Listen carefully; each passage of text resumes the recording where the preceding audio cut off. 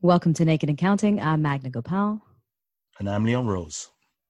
Magna, I bumped into Anais Oh, I love her. the other day.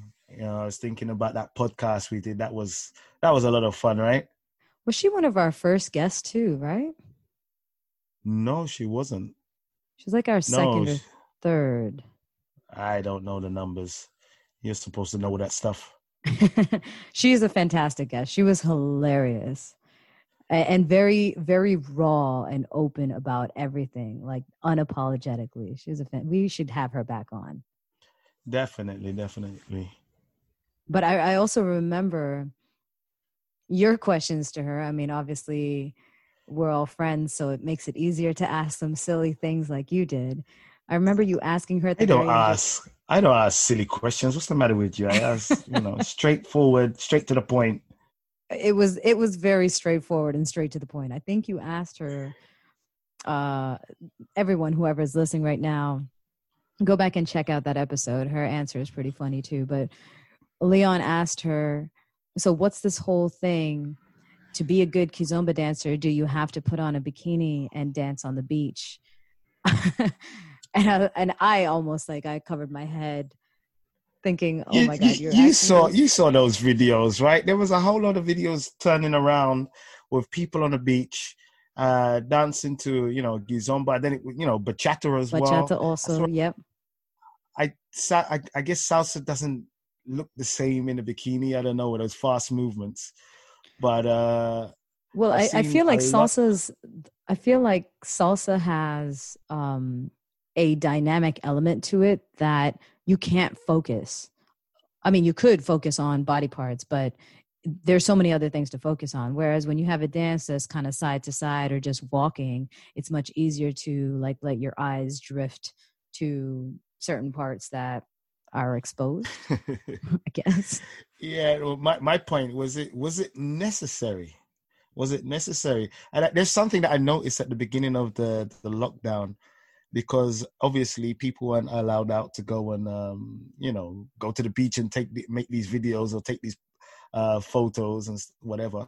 But I did notice that there was a lot more almost nudity on social media from a couple of artists, actually. Really? Yeah, they was taking some provocative photos. There was one yoga thing where people are standing on their head and with the back to the camera, and the t-shirts dropping down, so it exposes their bare chests. I saw things. Wait, like exposes their bare chest? Are you talking about men or women right now? I'm talking about women, but whoever. Damn, I did not see any of this. What do you follow exactly? Who do you follow? Listen, I'm so curious why all of this is coming up on your feed and not on mine. I have no clue. I think I probably clicked on one of them and said, what the hell is going on? And probably try to show somebody. All of a sudden I'm getting all their stuff now. But it's not, I've seen it a lot over the lockdown. People are in the beginning, because I guess people are going crazy, right? Right, they're just bored. They were alone at home. The selfies weren't working because, after a while, you can't take a picture of yourself in exactly the same spot every day. Right. So there was a lot more these artistic, I'm doing the air quotes, artistic photos where there was, half naked or being covered by a bottle, or I don't know, something like that. And that's so interesting. Quite funny. I did not see any of this at all. Yeah, I can't even remember the names of the people because I don't know. I was trying to look it up just before we started this podcast to show you, but I can't even remember their names. But it's just weird. All of a sudden, most people, these people just posing naked, almost.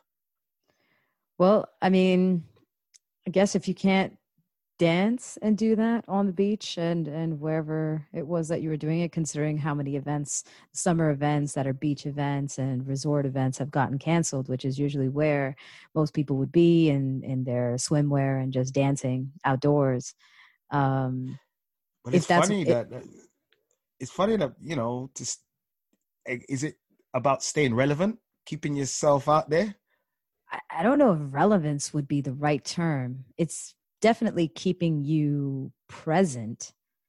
Like the half naked pictures that you were posting around, did that help you? Oh yeah, those pictures. Yeah, well, I kind of do just the nudity from the ankle down, like keep it tantalizing. Yeah. And once in a Expose those while, big feet. yeah, once in a while, and sometimes I don't even shave those toes. I just let them grow out. And then sometimes I'll braid them. Like I do a lot of hair stuff, hairstyles with the feet and toe hairs. Occasionally I'll throw in an elbow. On the elbow, let me tell you, that one gets me lots of likes. Yeah, I use that to scare the neighbor's dog away. So you didn't even catch that one, did you? No, but I don't know if it's a relevance thing. I think it's just a matter of sometimes if you're so used to putting out a certain type of content and you're not thinking creatively and thinking of how you can adapt to the situation, you're just going to end up showing more It's all justified if you find the right quote, right? Oh man, that is the best. And I think you have done so many posts and little things on your Facebook status about that. But that is the funniest part for me is when I see a picture, an image that could be left alone, actually. Like it's a nice picture, the person looks great, the lighting and body looks amazing. And they could just be like, taken here by X photographer, but instead there's this like, life is all about challenges and da da da da. I'm like, what the fuck are you talking about? Why do you like just post your picture? That's okay. It's your profile. Who cares? You post whatever the hell you want to post on your profile. You do not have to justify it with, try and bring some added meaning to it with some quote that has absolutely no connection or no relation to the photo itself. The funniest thing is once for a joke, I took a picture and I said, a selfie. And I said, does anybody know where I can get a quote from for this photo? And somebody sent me a link to a website and it's got like thousands upon thousands of quotes. You just copy and paste every day. And I'm like, really? Is people really go through this? I thought it was, maybe people are like reading books and taking, getting deep. With my posts, I actually try to think of something to say. And if I don't, then and it's not relevant to whatever I'm posting, then I'm like, fine, I'll just post a picture, It's my challenge to, every time you ask a question is to find a good response. Yes, I have noticed that. Picture. I have noticed that. It's entertaining. The funniest thing for me to come out of this lockdown or, post lockdown for us over in the rest of the world, screw you there, is that there's guys now. I've seen guys posting these videos topless and in Speedos or tight little shorts, like dancing. On the beach? No, in their backyard or, maybe down the road by the local canal. I don't know. It's just local canal. I just thought it was weird. I thought it was weird when I saw like these girls posting these half naked, artistic, sexualized photos. And then I'm seeing these guys do it, but making videos of themselves dancing. And it's like really strange. Well, I mean, it's been pretty hot. The summer has been pretty hot. Yeah, but you're not going to catch me doing a Suzy Q in a pair of Speedos. It doesn't make sense. Wait, Speedos, I forgot. Are Speedos the ones that are like shorts or the Speedos like underwear? Tighty whities? Yeah, you got that. Speedos are the tiny ones, and you got the tiny little shorts as well. Okay. All right. Those are also Speedos. I don't know names of them.